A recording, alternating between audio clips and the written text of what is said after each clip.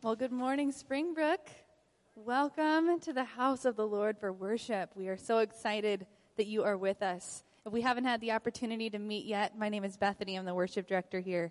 It's truly our honor and our privilege to spend this time with you. So we want to welcome you. If it's your first time with us, or maybe your first time back in a long time, special welcome to you. If you are worshiping with us online from wherever the Lord has you today, welcome to you as well. I want to remind you that we have online hosts available all throughout the service to answer any questions you have and specifically to pray with you. We want you to feel connected to this community even from far away. So please take advantage of that chat, participate in that throughout the service, and use the request prayer button for a one-on-one prayer chat with one of our hosts.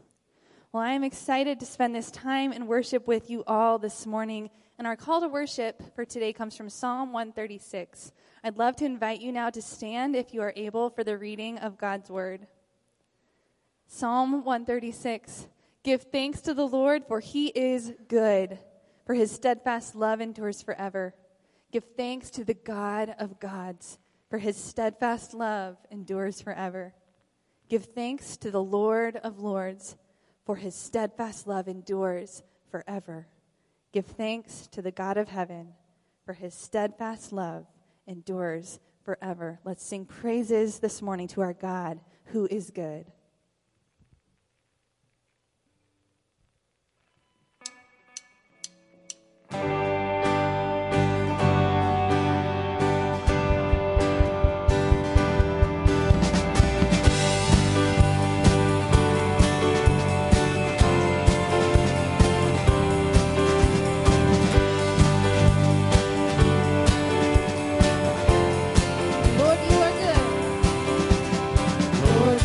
Good.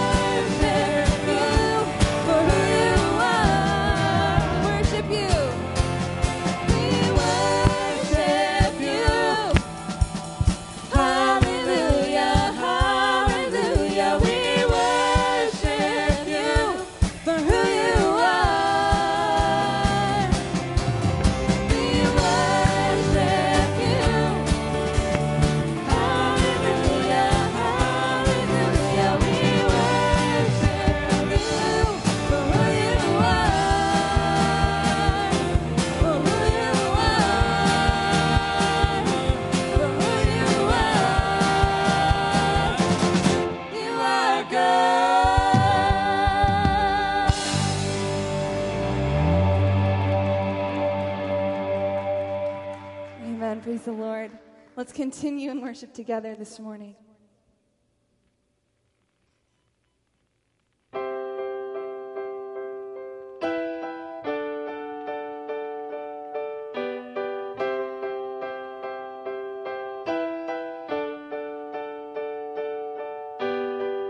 Our Father everlasting, the all-creating one, God Almighty, through your Holy Spirit, conceiving Christ the Son, Jesus our Savior. I believe in God our Father, I believe in Christ the Son, I believe in the Holy Spirit, our God is three in one. I believe in the resurrection, that we will rise again, for I believe in the name of Jesus.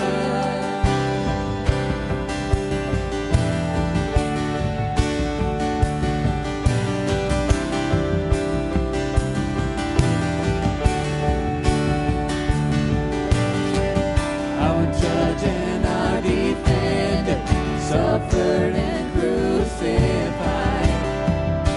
Forgiveness is in you.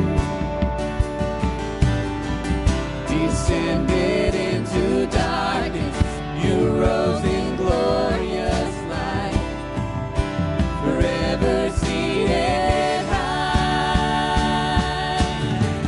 I believe in God our Father, I believe in Christ the Son, I believe in the Holy Spirit, our God is three in one. I believe in the resurrection, that we will rise again, for I believe in the name of Jesus. I believe in you. I believe you rose again. I believe that Jesus Christ is Lord.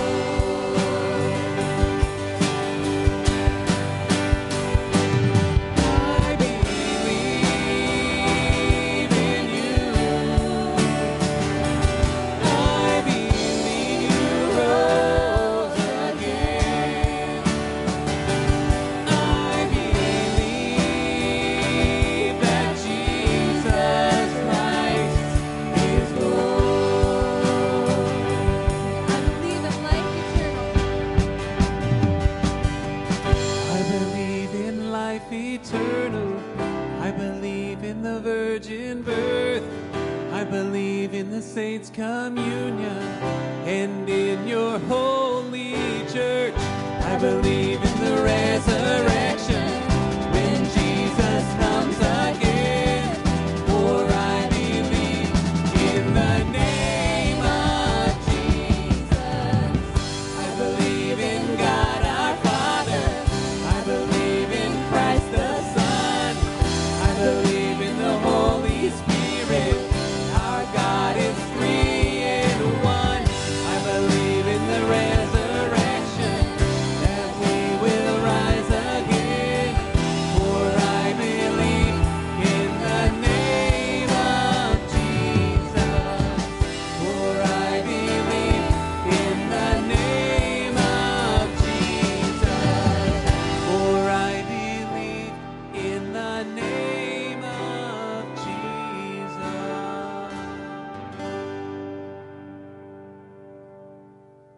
Amen. Colossians chapter 1, speaking about Jesus Christ, says this: He is the image of the invisible God, the firstborn of all creation. For by him all things were created, in heaven and on earth, visible and invisible, whether thrones or dominions or rulers or authorities. All things were created through him and for him. And he is before all things, and in him all things hold together. Let's continue singing worship to our great Jesus.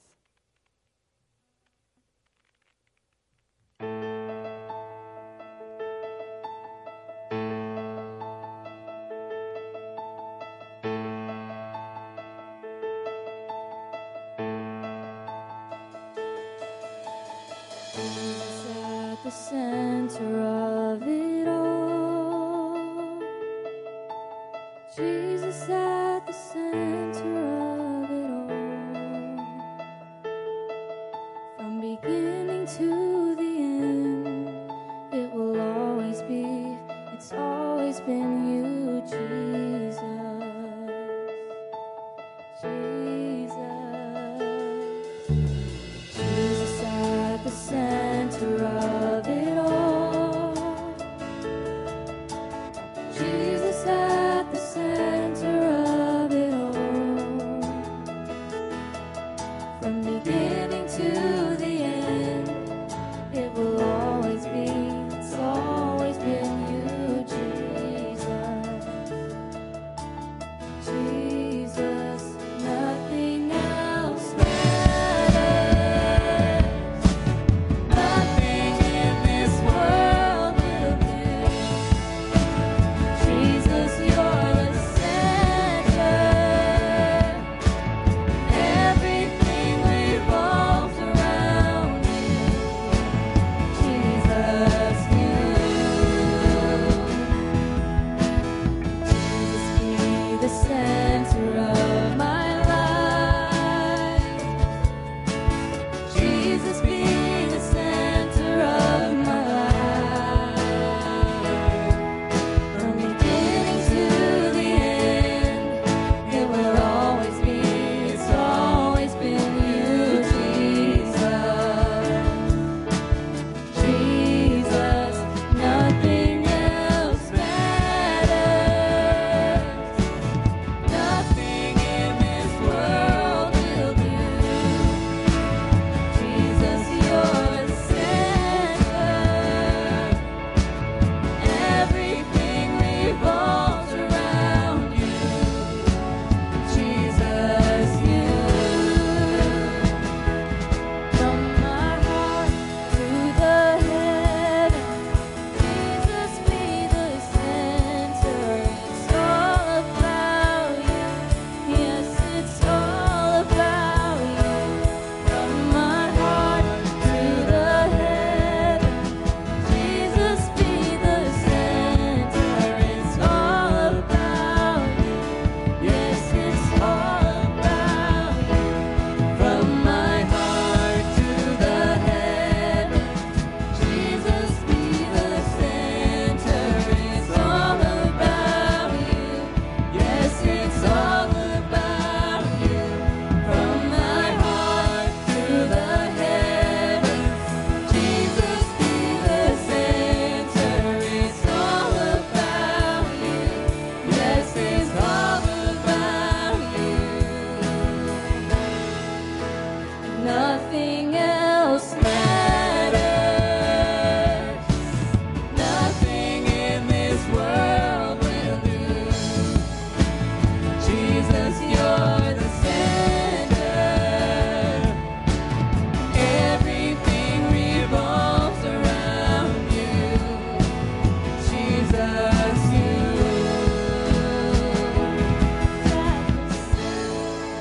The center of it all. Jesus at the center of it all. From beginning to the end, it will always be, it's always been you, Jesus. Jesus.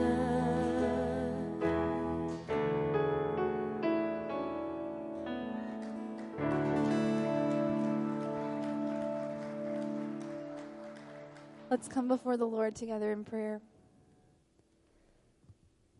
Heavenly Father, that's our prayer this morning, that we would be reminded that nothing in this world will do. Nothing in this world, nothing in this life can satisfy us. Nothing in this life can give us our identity, our salvation, our relationship with you, our source of hope.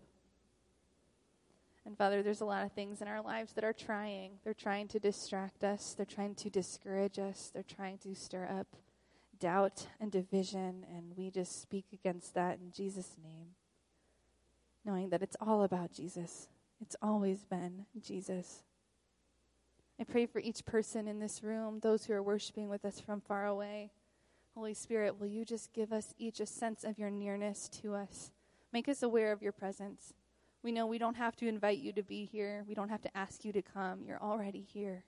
But will you raise our awareness of your presence with us? Will you open our eyes today to see something new about you? Will you open our ears to hear and be receptive to your truth?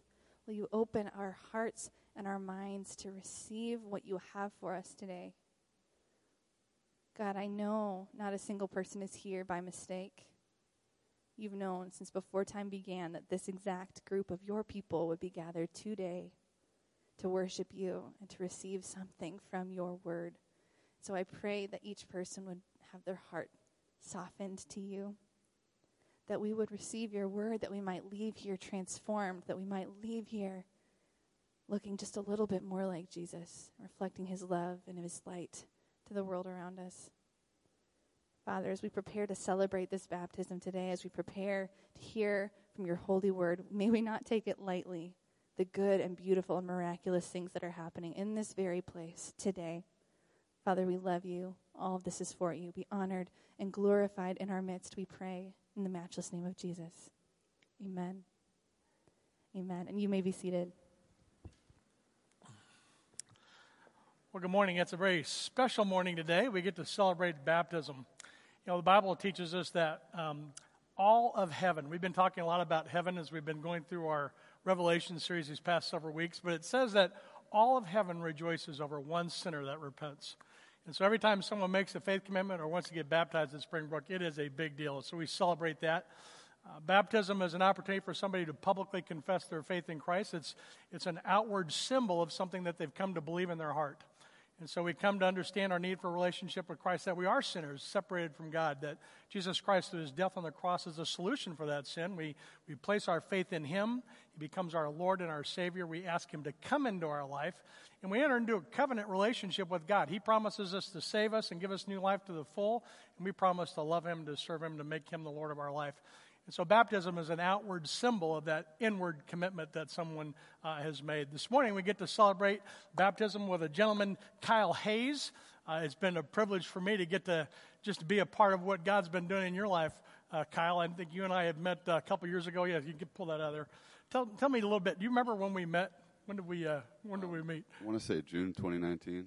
Yeah, June 20. It's been almost it's been a solid 2 years. I know COVID kind of put a little, kind of missed the ball on our calendars, didn't it?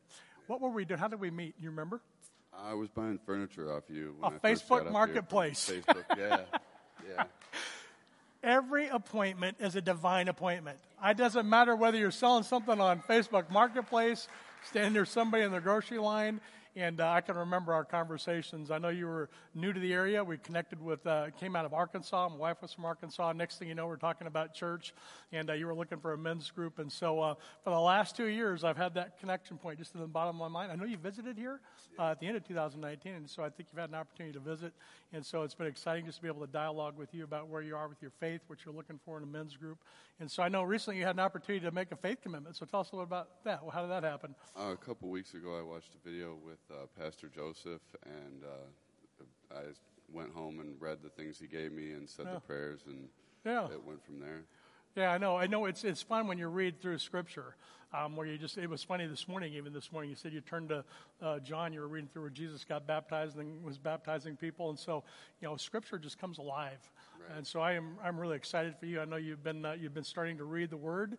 I know that you've made a faith commitment, and Kyle, I'm just really looking forward to what God's going to do in your life. And so based on the testimony of your faith, you're going to get baptized this morning. So Pastor Joseph's going to come out now and baptize you, and we're looking forward to what all God has for you. So, all right, jump on in there.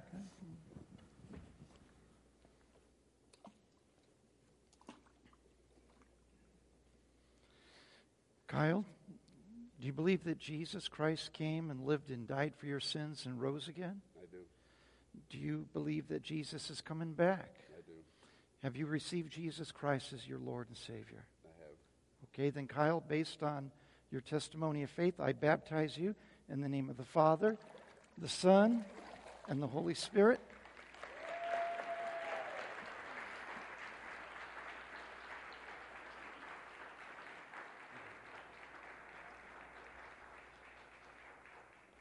Amen. Amen. Good job, man. Good Divine job. appointment, faith commitment, men's small group connected to the body of Christ. It is so exciting just to be a part of what God's doing in and through our community, through our local body of Christ. And in just a few moments, we're going to get to talk a little bit about what God's doing around the globe for calling a generation that is lost and broken to himself. And so we're glad that you're with us this morning. We have a special morning. And I want to let you know, if you're watching with us online this morning, there's a place in the upper right-hand corner. You can click that link to fill out an online connection card. I would love the opportunity to connect with you if you're watching online. If you have any questions about baptism or about our ministry, I would love the opportunity to connect with you there. Our online hosts are available during the first service to connect with you and pray with you. So if you have any questions at all, please let them know. Also, I wanted to let you know that our VBS registration is going to be opening up next week. And so it was exciting to see how many of you stepped in to be available for leading small groups. I know Michelle is still putting together a crew. So if you're interested in serving, helping out with VBS, please let Michelle know. But our registration is going to be opening up next week, so it'll be an exciting opportunity for us to connect with our community in that way as well. We also are launching a new grief share ministry that is just getting started. We have our first meeting coming up on June 5th, and so if you've lost someone, maybe a loved one or a friend, or you know somebody that is grieving right now, I just want to encourage you to check out Grief Share. You can go to our website, springbrook.org, there's some information for you there as well. And then if you are interested in getting better connected at Springbrook, maybe you have some questions about our ministry or how you can be connected to what God's doing here, we'd love the opportunity to have you join us for our Starting Point workshop. It's going to be Wednesday evening. This might be our last Zoom meeting. We're looking at hopefully going in person with that workshop soon. But we do have a 2-week Zoom workshop starting on May 26th. It's a Wednesday evening at 7 p.m. And so if you've got questions about our ministry, if you're looking for a place to get connected, we'd love to talk with you about that as well. If you have not yet downloaded our app, you can text Springbrook app to 77977. It's a great way for you to get connected, register events, be a part of supporting the work that God's doing in and through our ministry. And so if you've got any questions about that, please just text Springbrook app to that phone number, and it'll show right up on your device. Well, this morning we have a special treat. We're going to be hearing from Dr. David Nelms. David is a dear, dear friend. I have had an opportunity to travel the globe with him. We've been on many trips in through India and Nepal, so it's been fun. Typically, David is introducing me when we're traveling, so I won't do to you what you did to me. But I tell you, it has been so exciting just to be able to see the work that God has been doing in and through the Timothy Initiative. Many of you are aware it's a part of our budget for this year. We've supported the Timothy Initiative through many year-end offerings, and I think I've lost track. I know when we first started working with them, they were in the neighborhood of planting 50,000 churches. Then it went to 70. That's 85, and I think they've that number has just been growing and growing exponentially. It's been so exciting for us to be a part of the work that God's doing in and through your ministry, David. We're looking forward to future initiatives for what God would have for us as we continue to step out together. And I'm really looking forward to our next trip. So as soon as things calm down a little bit, I'm looking forward to being back on the road with you. But if you would, please give David Welms a welcome. His wife Loretta is here with him this morning as well. But thank you both for being with us this morning. So bless your friend. Well, I guess I need the mic here. Thank you, Pastor Rich. It's just a great pleasure to be here with you guys. I've been here a few years ago, and you have been just faithful partners with us. And your Pastor Rich, he's a character. Nobody laughs like he laughs. He has a very unique laugh. You can pick him out in the crowd. And our guys overseas just absolutely adore him. They love listening to him. TTI, the Timothy Initiative, we are an extension of your church. The Great Commission is to make disciple makers here, near, and far. And you guys are working on it here and near, but to do it far, ends of the earth, you have to have partners. And so that's what we do. We come along under your umbrella, and we help you make disciples who make disciples who make disciples who make disciples. And in our context, we work in a Muslim, Hindu, Buddhist, animist parts of the world. And so in our context, when you lead a few people to the Lord, you start making disciples, they will gather together. The byproduct of making disciple makers is churches get started. So we work primarily among unreached people groups of the world. About 41% of the world is classified as unreached. And basically what that means is you could be born in this part of the world, live your life, die, go into eternity, having never heard about Jesus Christ. You may not have even have ever heard his name. But if you did hear his name, it would be just, you'd have no idea who it was. And so that's the part of the world that we work in. We have kind of streamlined this church planting thing in that we have, the way we're able to plant so many churches is we have lowered the cost dramatically. And I think you business people will appreciate this. We have removed from the church planting equation what I call the 3 S's, which are salaries, sanctuaries, and seminaries. None of those things are bad. They're all very, very good. But you don't have to have them to start churches. And so if you say, how do you get away without paying salaries? We only train lay people. We train tent makers. Paul was a tent maker. And so whatever they've done to exist, they continue doing that. As far as sanctuaries in the parts of the world we live in, you can't build a building like this. Not typically. First of all, it wouldn't be legal. Secondly, if you did build it, it'd get blown up or burnt down. And thirdly, if none of that happens, you get a target. As you walk out of that building, there's a target on your back. And so you say, where do you meet? In a house, in a cave, under a tree, in a forest, on a rooftop, in an alley, dried out riverbed. It doesn't matter. Just wherever we can find to meet, that's where we meet. And then finally on the seminary, we're certainly not anti-seminary, but we believe the church should be the place where believers are equipped to do the work of the ministry, which is primarily the Great Commission. And so as you remove those 3 S's on this side, the cost of church planting goes down. And as the cost of church planting goes down, the ability, the potential to reproduce and multiply the numbers that you're planting go up. And so Pastor Rich is right. We've passed the 90,000 mark on church plants. We'll pass 100,000, Lord willing, sometime this summer. And one thing unique that we do is every church is expected to take care of an orphan or a widow or a trafficked slave. And so for every $350 you guys have sent over the years, you have not only trained a church planter and planted a church, but you've also been taking care of an orphan or a widow. And you guys have planted dozens and dozens and dozens and dozens and dozens of churches. You guys have been a very faithful partner. Let me show you a slide here. Put the next slide up if you guys would. The picture, the map there. For the last few months and for the months coming, we have been placing your funding that you've been sending into a project that we call A Church in Every Village. And I don't want to mention the names of the countries because we're online here, but we've picked a couple of countries, and we've been sending our teams in mapping where churches are and where churches are not. Where you see white villages there, we just haven't got there yet. Where you see green, we found Christians and churches in those villages. Where you see yellow, we found Christians but no churches. And where you find red villages, no Christian, no church. And this is hard for us to understand because some of you drove by 10 churches on your way to church this morning, okay? And if you were down in Alabama or Mississippi, you would have driven by 20 or 30 churches on your way to church this morning, all right? So we're not used to this part of the world, but hear me. There are some 3 billion people in the world who have never driven by a church a single time in their life. For that matter, they've never driven. But if they had a car, they would have never driven by a church, not once in their lifetime, simply because there is no church there. They're not there. It's been 2,000 years since Jesus told us to take the gospel to every man, woman, boy, and girl. And ladies and gentlemen, there are more lost people who have never heard about Jesus on the face of the earth right now than there was when Jesus gave us that command. And so what we've been doing with your funding is we've been painting these red villages green, these red and yellow villages green. We've been going in and to villages where there is no church. Not only are you training church planters who are planting churches and taking care of orphans and widows, but you're doing it in places where there's never been a church. And some of these villages are the size where the church is able to get the gospel to every single person there. And so again, for every $1,000 that you guys have sent over the years, we've been able to plant 3 churches. And I want to challenge you. You guys have the potential.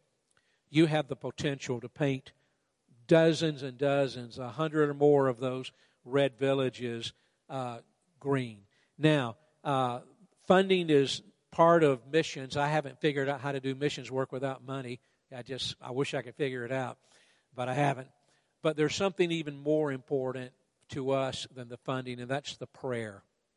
We're in a country right now, it's been in the news a lot, COVID has spiked there. In the last 2 or 3 weeks, we've had 7 of our leaders die of COVID. 7, like Pastor Rich, have died of COVID just in the last couple of weeks. We've got 40 or 50 more in the hospital right now with COVID. We've got, I don't know how many dozens more, maybe hundreds more, you can't get into the hospitals. They've got 2 people to a bed. They've got 2, 3 people sharing the same oxygen tank. You've got, you can't even buy, you got to get it on the black market. And that's just one country. There was another country recently in the news, Myanmar, the big coup there. Hundreds and hundreds have been killed. The week of the coup, we were scheduled to open up 250 training centers. 250 training centers will train 4,000 church planters. The very week of the coup, we were launching training for 4,000 church planters, and that put an end to everything there, at least for now. I'm saying all of that to say this. Our biggest need by far is prayer. And if you'll put the next slide up for me for those at home online. Whoops, I'm sorry. Go back. There should be a prayer slide there. Nope, the other way, please. Just go back to the map, if you would. That'll be fine. But for those of you online, if you'll go to your Connect card and under where it says prayer request, just put TTI, the Timothy Initiative. We will put you on the prayer team. For those of you here right now, if you would be so kind as to take your Connect card, and I know you're going to be filling that out. If you haven't already, you'll be putting it in the basket. If you're willing to be on our prayer team, if you'll just write TTI down on the bottom someplace big enough to where we can see it, what we will do is we will send you about once a month some prayer requests like the ones I've just mentioned. People that are being martyred, people that are having their houses burnt to the ground, people that are just all kinds of issues, all kinds of problems. And these problems, ladies and gentlemen, all the money in the world is not going to change them. You could throw all the money in the world at these problems. It's not going to affect it. This kind comes out only by prayer and fasting. We are looking for people who will be willing to pray. I don't care how long you pray. I don't care if it's a 10-second prayer. All Peter prayed walking on the water to the Jesus as he began to sink. All he said was, Lord, save me. You can say that in like 1 second.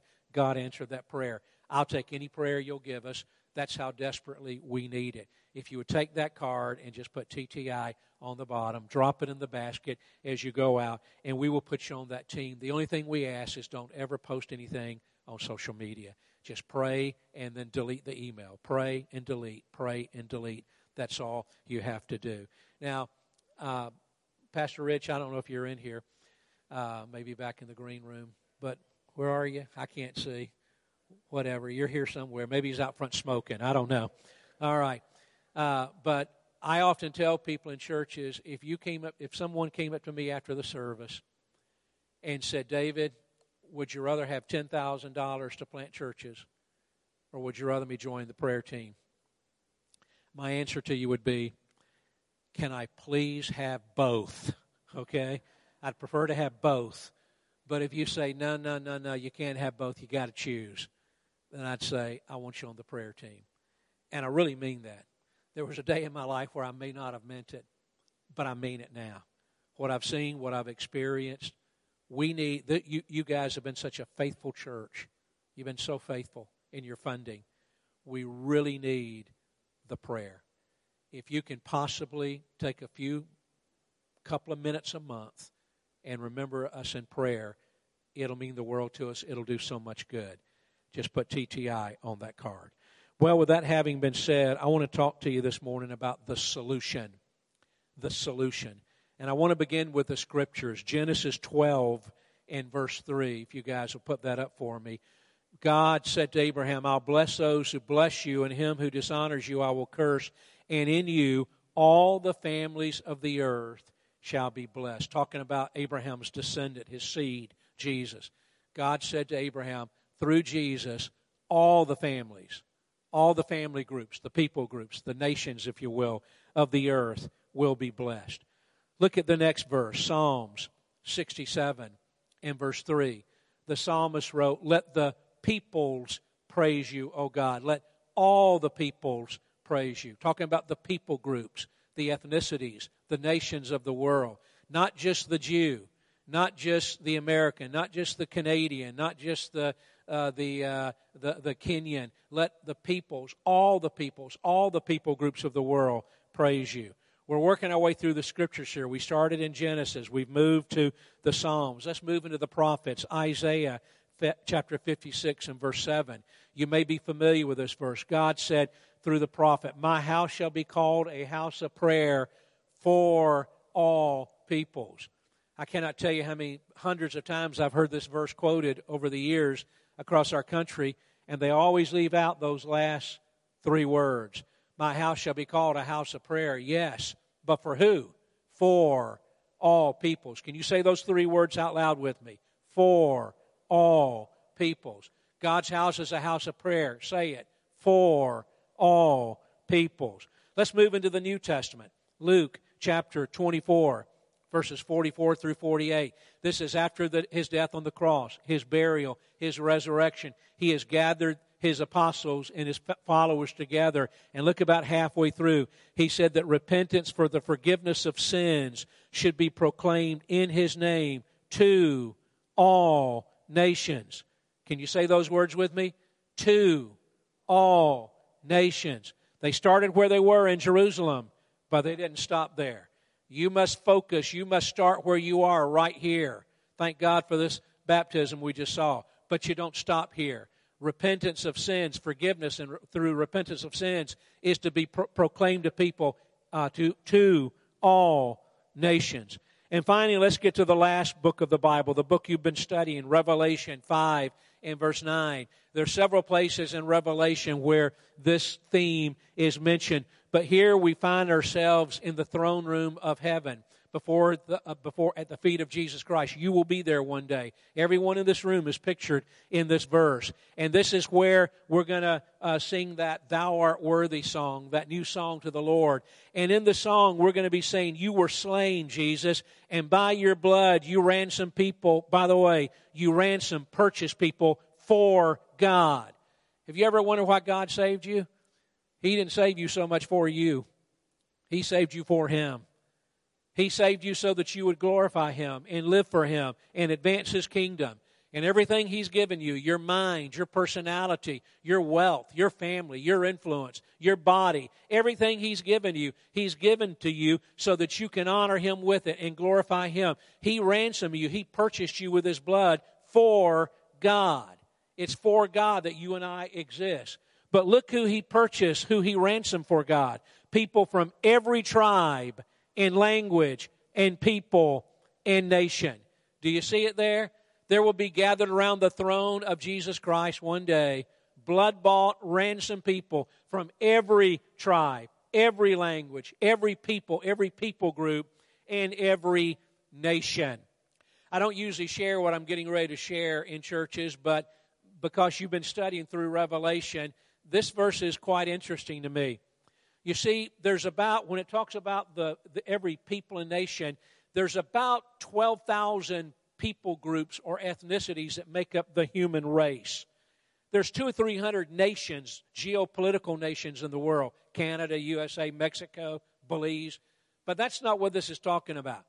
The people groups, ethnicities, there's about 12,000 different ethnicities that make up the human race.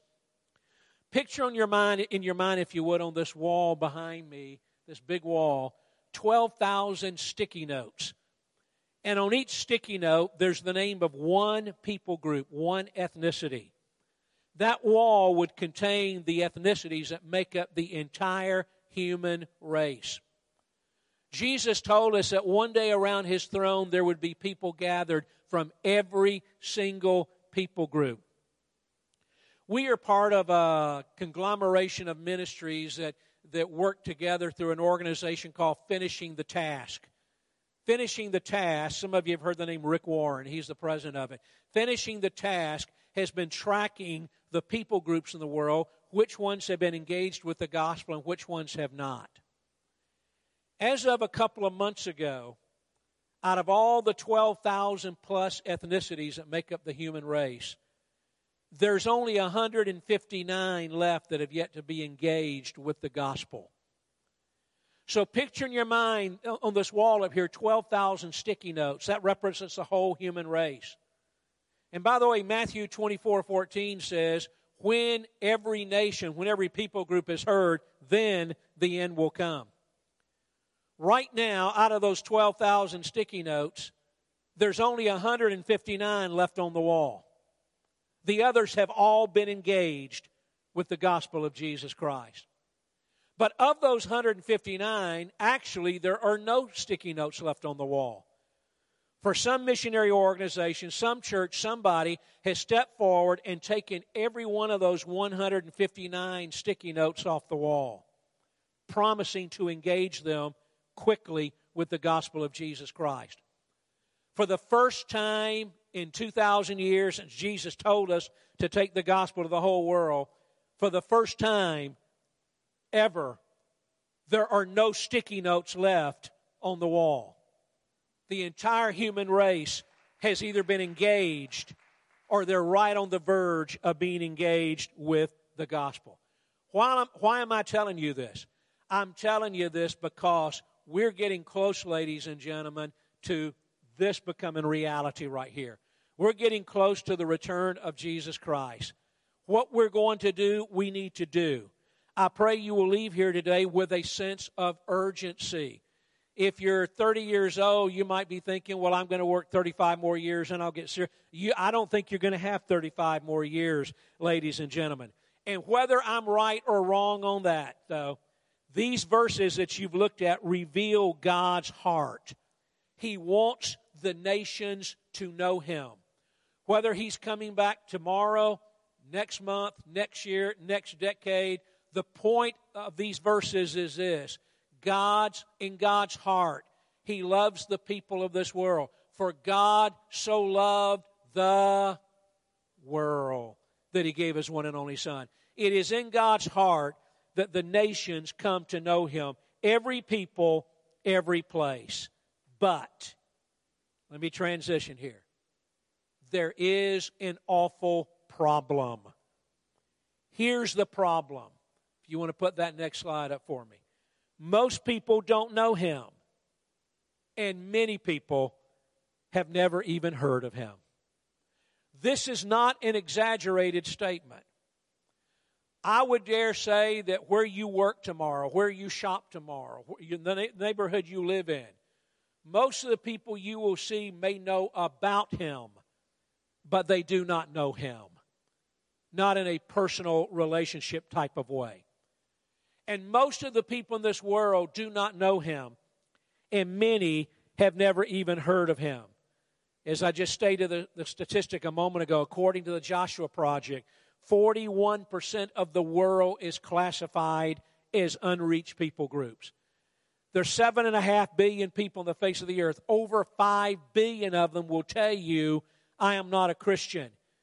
If you could put a little census form in the hand of every single person on the face of the earth, 7.5 billion, round number. And if on that form it said, mark which you are, Christian, Buddhist, Hindu, Muslim, none of the above, atheist, whatever. Over 5 billion of them would mark something other than a Christian. 5+ billion people. In the next 24 hours, 155,000 people will die and go into eternity without Jesus Christ.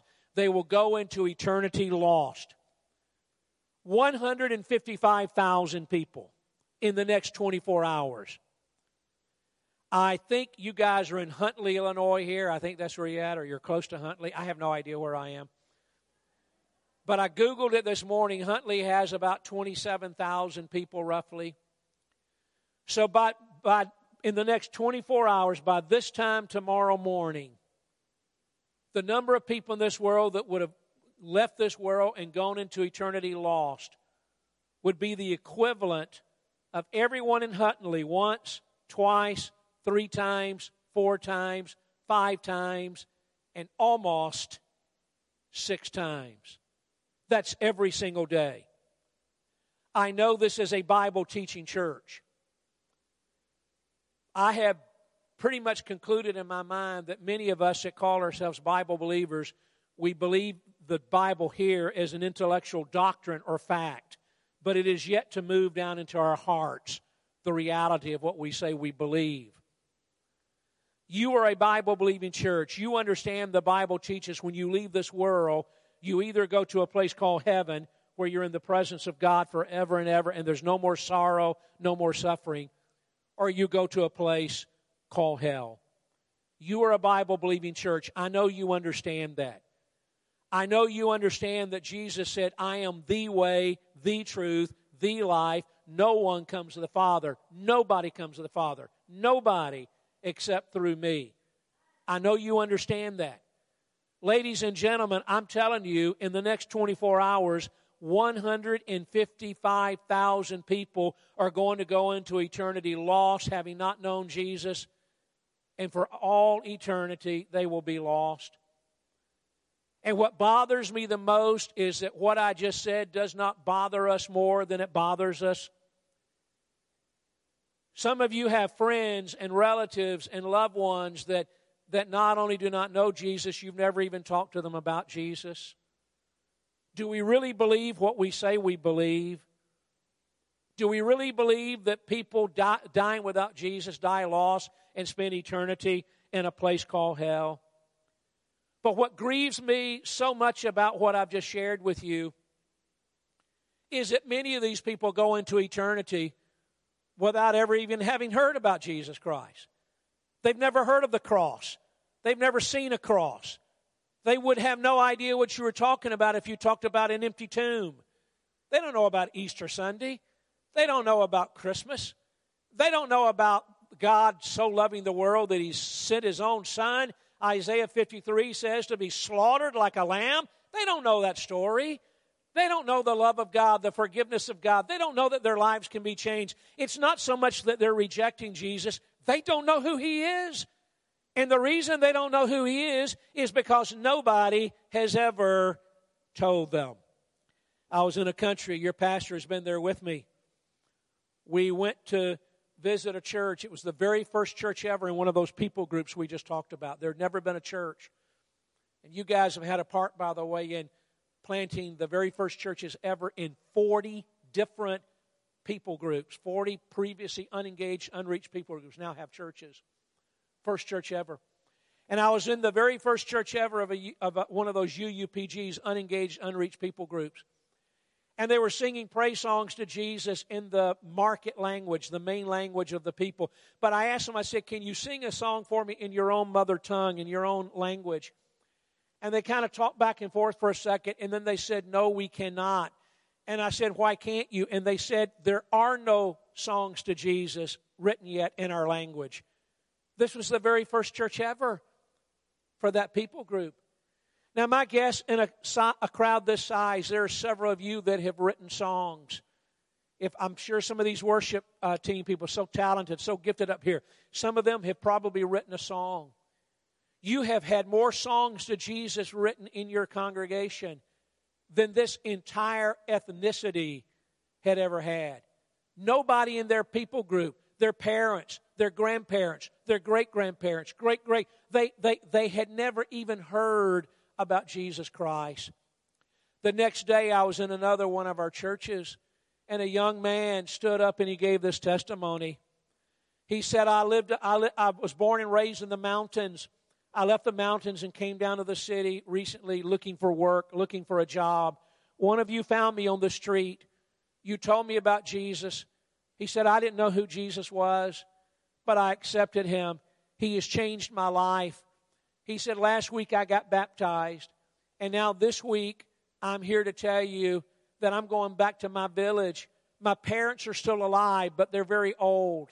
I've got brothers and sisters. I've got aunts and uncles and everyone I've known my entire life, all my friends. He said none of them have ever heard the name Jesus. None of them know who He is. They have no idea. They don't know who Jesus is. I came down here to get a job, but hang the job. I'm going back, and I'm going to tell my family and friends about Jesus Christ. Ladies and gentlemen, I can tell you stories like this forever and ever.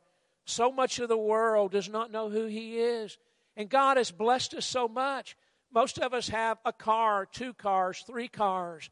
We have houses, we have property, we have jobs, we have money in the bank. God has blessed us. Has He not blessed us to be a blessing to the world? Has He just blessed us so we can cram stuff into our pockets and cram more and more into our pockets? Or has He blessed us so that we will take what He's given us and use it to advance His kingdom? He redeemed us for God. Remember that. For God. Not for our pleasure, not for our benefit. For God. I could go on and on. I was in another country just before COVID broke. And I got to the hotel and checked in, and they had a little restaurant downstairs, and I was hungry. It was about 7 o'clock at night, 7:30. And I went downstairs. I was the only one in the restaurant, that part of the world. Everybody eats real late. And so it was just me, and the waitress came over. Her name was Nan Wee. And Nan Wee, in her broken English, asked me, she said, "Where are you from?" I said, "I'm from the States." And then she asked, "What do you do?" And I was so glad she asked that, because that's going to put us on the right track now. And I said, "Well, I'm a pastor." And she replied with a question that I thought she would reply with. She said, "What is a pastor?" I said, "Well, a pastor," I'm thinking on the inside, yes. But on the outside, I said, "A pastor is a guy that works at a place called a church." She then asked, "What is a church?" I said, "Well, a church is a place where that pastor takes a book called the Bible and he teaches people from that book called the Bible." She then asked, can you guess what she asked? "What is a Bible?" I said, "The Bible is a book where they recorded the words that came out of the mouth of the Creator of the heavens and the earth, the God who created you, Nan Wee, the God who created your beautiful country. And in His words, in His message that are recorded in that book, He tells us how that He can change our lives. He can take away all the shame, the brokenness, the guilt. He can put our lives back together. He can forgive our sins and put joy and peace inside. And how that we can know Him and have a relationship with Him. And He becomes our Father. You can become His daughter. I became His son. And the best part of all is when we leave this world, when we die, we wake up in His presence and we get to live with Him in His house forever and ever, where there's no suffering, no sorrow, no sickness, no pain, no tears. And by that time, her eyes were real big, and she asked, "Do you have one of these Bibles? Can I see it?" About that time, a buddy of mine walked in the restaurant. I knew he'd have his phone on him. Mine was up in my room. And I said, "Dave, this is Nan Wee. She's never seen the Bible. Show her the Bible." And he had a little Bible.is app on his phone. If you don't have it, you need to get it. It's got the Bible in like 1,000 different languages on there.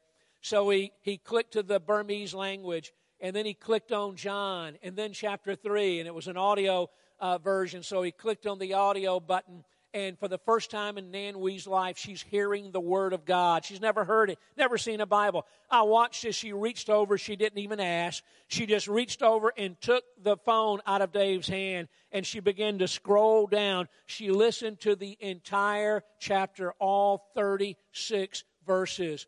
When she got done, Dave asked her, "Do you believe what you've heard?" And she said, yes, God was preparing her heart.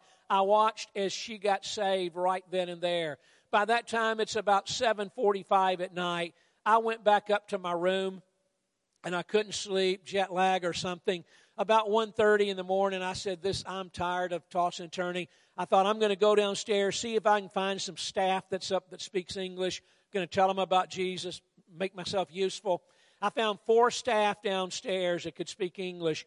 All 4 of them, as I started talking to Jesus, all four of them, Nan, we had already talked to them about Jesus Christ. And it had only been since 7:30, 7:45 that night. The next morning, we got up to leave early. It was Nan Wee's day off, but she came to tell us goodbye. And she told us with tears, she said, I went home and told my sister about Jesus. My sister wants to know more about Jesus. So we sent a Timothy there to tell her about Jesus. And then she looked at us and she said, for the first time in my life, I feel pure. I feel pure. We walked across the street to the river. We got in a little Burmese dugout boat. There are these little narrow, long things with an engine on the back.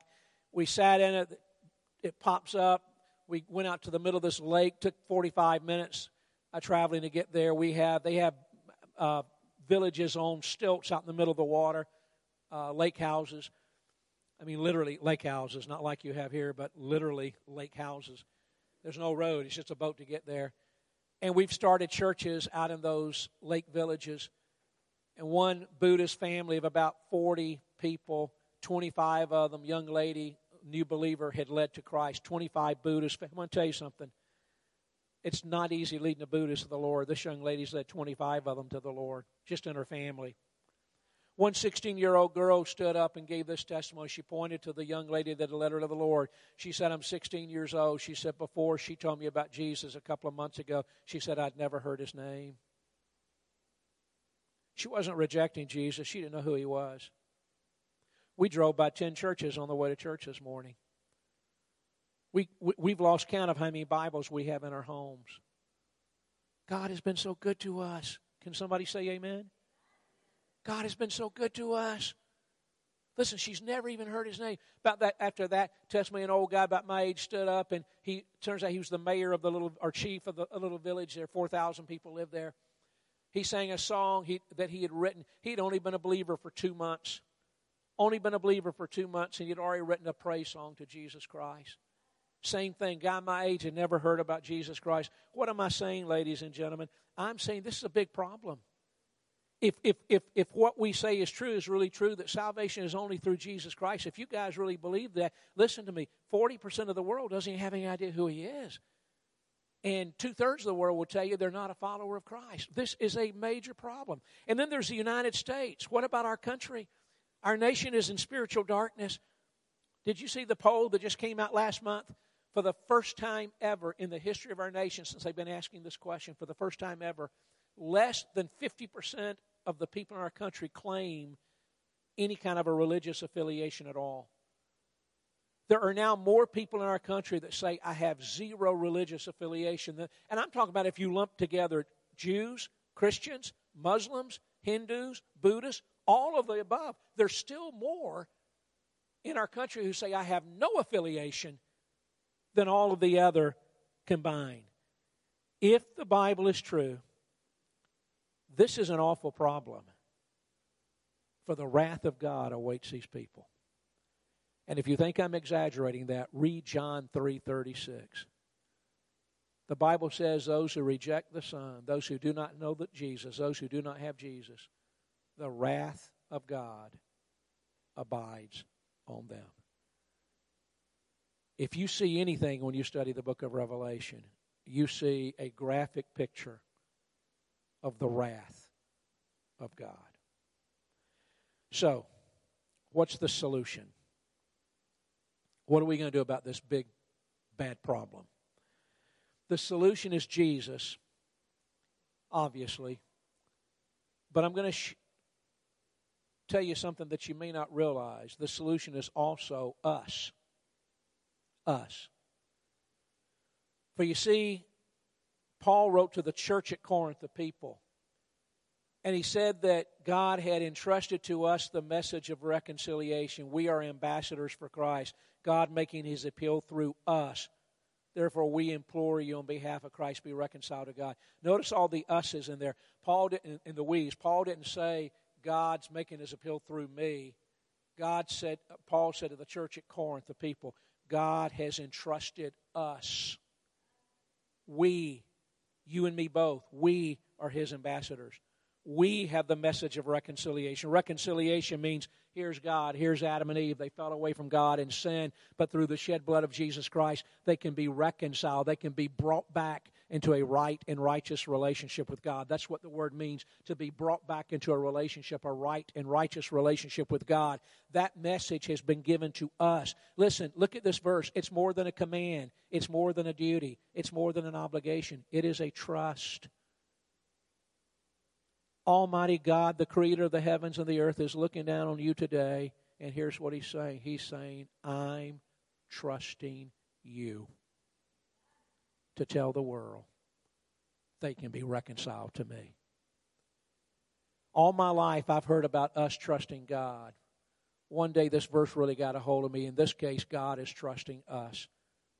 There is no plan B. You're it.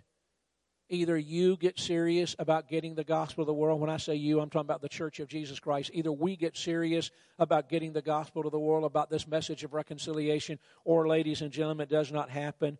We are to tell the world about Jesus. We are the solution. We are his witnesses. We are his ambassadors. So how do we do it? Very quickly. Number one, through our generosity. Our generosity. You guys have been a very generous church. We must all become. Listen, if Jesus was anything, he was generous. He died without a penny in his pocket.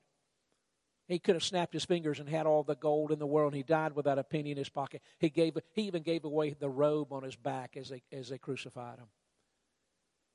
Generosity. The Bible says that God loves a cheerful giver. And I don't have time to speak on this verse, but the point is this, ladies and gentlemen. We talk about funding the Great Commission. You can't even spell the word fund without first spelling the word fun. It ought to be a cheerful thing, a happy thing that we get to spread the gospel. It ought to be fun to us. Pastor Rich, I've been preaching now for 49 years and been a pastor for decades and decades. I cannot tell you how many times people have said to me before church has started, hey, Pastor David, can we cut down on the preaching a little bit and just have more time to sing songs, more worship time? I've been asked that 1,000,000 times. I've even been asked a few times, can we cut out some of the music so we have more time to preach? I think I've been asked that twice. And my mother was one of them, okay? That's like in 40-something years, 49 years. But you know what I've never been asked a single time in my life? Almost 50 years. I've never had anybody walk up to me and say, David, can we push the singing to the end? Can we push the preaching to the end? Can we start with the offering? I can't wait. I mean, all week long I've been looking forward to giving. Can we just go ahead and do the offering first? I've never heard that one time. The truth is, many people use money as an excuse not to come to church. All they want is our money. Listen to me. The only way we're going to get the gospel to the ends of the earth is through the generosity of God's people. And then secondly, through our obedience. Jesus said, make disciples. They made disciples. It cost them everything, but within 30 years, they turned the world upside down. Are you willing to be obedient to God's command to be a disciple maker here, near, and far? And finally, how are we going to solve this big problem, this awful problem of the world not knowing Jesus? It will be through our prayers. Something interesting about that first church, if you want to go ahead and move it forward, guys, on the slides, move it up to the prayer. Keep going. There, now we're caught up. Right? No, look at this right here. Right before the church was birthed, Acts 1:14, it says they devoted themselves to praying. And then between those two verses, you have the birth of the church. And then in Acts 2:42, right after the church is birthed, it says they devoted themselves to, among other things, prayer. You know what fueled the spread of the gospel in that original apostolic New Testament church? It was prayer. More than it was money, it was prayer. I think maybe even more than it was the obedience of witnessing, it was prayer. They prayed. That's why I'm asking you to join the prayer team. That's why I'm wanting you to turn in that card. I want to close by telling you one story, and if the worship team wants to gather now, they can. There's a gal named Genty, if you'll put up that next picture for me. Genty. She's a little older here in this picture than what you're getting ready to hear, but when she was a younger girl, one of our TTI Timothys went into her village and preached the gospel, and 20 or 30 people responded. It was a village of about 1,000 people, and the rest of the village was furious. They were angry. And the chief, the main man in the village, wrote out a document. Basically, the document stated, I have decided to denounce my new faith in Jesus. I'll come back and worship the goddesses that our village has been worshiping. And so they brought those little 25 or 30 believers together, 1,000 people around, people shouting and screaming and yelling at them, shaking their fists. And they basically said, either you step forward and sign this document or we will kill you. And so one by one, these brand new believers, intimidated, full of fear, step forward and sign their name. And we can criticize them. We can stand in judgment of them. But I would suggest you not do so until you're in that situation, see what you would do. They got little children. They're going to kill their little children, perhaps.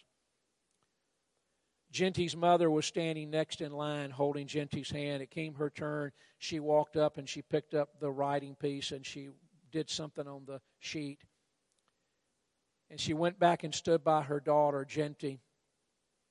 When the chief looked at the paper, she had not signed her name saying she would denounce Jesus, but rather she had drawn a cross. She had drawn a cross. They took her mother in front of her eyes, and they beat her, and they beat her, and they beat her, and they beat her, and they beat her to death. Genty watched as they beat her mother to death. There was another little church that we'd started in a village just a few minutes away, and those believers came and took Genty. Remember I told you every one of your churches take care of an orphan. That little church came and took Genty, and they raised her. And they took care of her. Now she's serving the Lord. She's a young lady. Oh, I could tell you stories like that all day. It's a good thing there's another service. I got to stop. But I look at, I hear this stuff, and what always comes to my mind is the words of that old song, must I be carried to the sky on flowery beds of ease, while others fought to win the prize and sail through bloody seas? Why has God blessed us so abundantly? Why has He given us so much? Do we have a commission? Is it a great commission? Is all this stuff we talk about in the Bible true? Are people lost without Jesus? Is Jesus the only answer? Yes. What are we supposed to be doing? We must. We are the solution.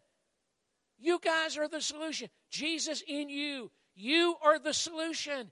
Through your giving, through your obedience, through your prayers.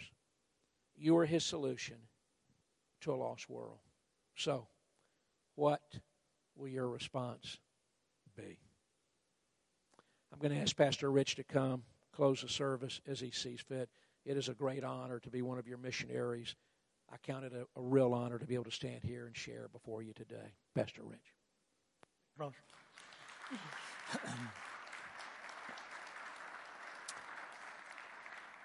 Revelation 5 says, I saw in the right hand of him who was seated on the throne a scroll written on the front and the back, sealed with 7 seals, and I saw a mighty angel proclaiming with a loud voice, who is worthy to open the scroll and break its seals?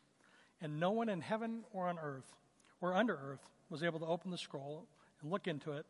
And I began to weep loudly, because no one was found worthy to open the scroll and to look into it. And one of the elders said, weep no more. Behold, the Lion of the tribe of Judah, the root of David, has conquered so that he can open the scroll and its 7 seals. The verse 9 passage is when the elders in the throne room all began to sing with a new song, saying, worthy are you to take the scroll and open its seals, for you were slain, and by your blood you ransomed people for God. Isn't that great? The solution is Jesus Christ. We live in a fallen and broken world. We can see that certainly globally. We see that in our own communities. And Jesus is the solution. And we've been entrusted with that message. And so it's a privilege for us to be able to come alongside and support the work that TTI is doing internationally. Our Acts 1:8 passage says that we're to be witnesses in our Jerusalem, Judea, Samaria, to the very ends of the earth. And it's exciting to be able to see how the work that God has done in and through this ministry has enabled us to be witnesses in each one of those categories. We're effective in our Jerusalem, in our church family, in our immediate community. We're effective in our Samaria as we plant churches in Indiana in Illinois and our surrounding states, and we're a part of a conference of churches that are taking seriously the Great Commission to planting churches to the very ends of the earth through TTI.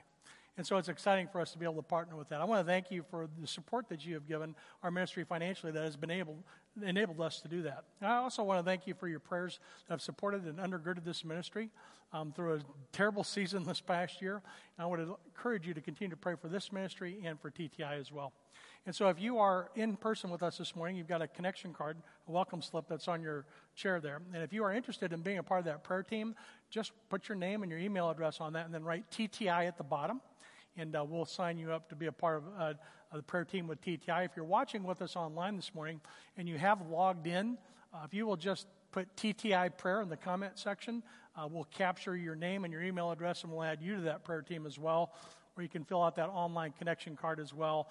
Give us your contact information and write TTI at the bottom. We'd love the opportunity to have you be a part of what God's doing to the very ends of the earth. And it's a privilege for us to be able to support you and in so many different ways for the work that you're doing around the globe. I want to thank you, David and Loretta, for your sacrifice and for your investment in leaders and for what God's been doing there. We're going to continue to pray for you and look forward to what God has for us together. Would you pray with me? Father, I just want to thank you for this day you've given us today. I thank you, God, for the hope that we have in Christ. God, we have been entrusted with a gift. And I just thank you for the opportunity we have to be effective at being witnesses in our community, God, in our region, in our nation, and to the very ends of the earth. God, thank you for your provision for this ministry. And we just come to you this morning, God, with a new song in our voice. God, thank you for the hope that we have in Christ and for the opportunity we have to celebrate that together. God, we look forward to all that you have for us, and we commit our lives to you, we commit this ministry to you, and we commit this day to you. And we pray all these things in Christ's name. Amen. Amen. Well, let's stand together and respond to this word, this encouragement, this challenge that we have received here this morning.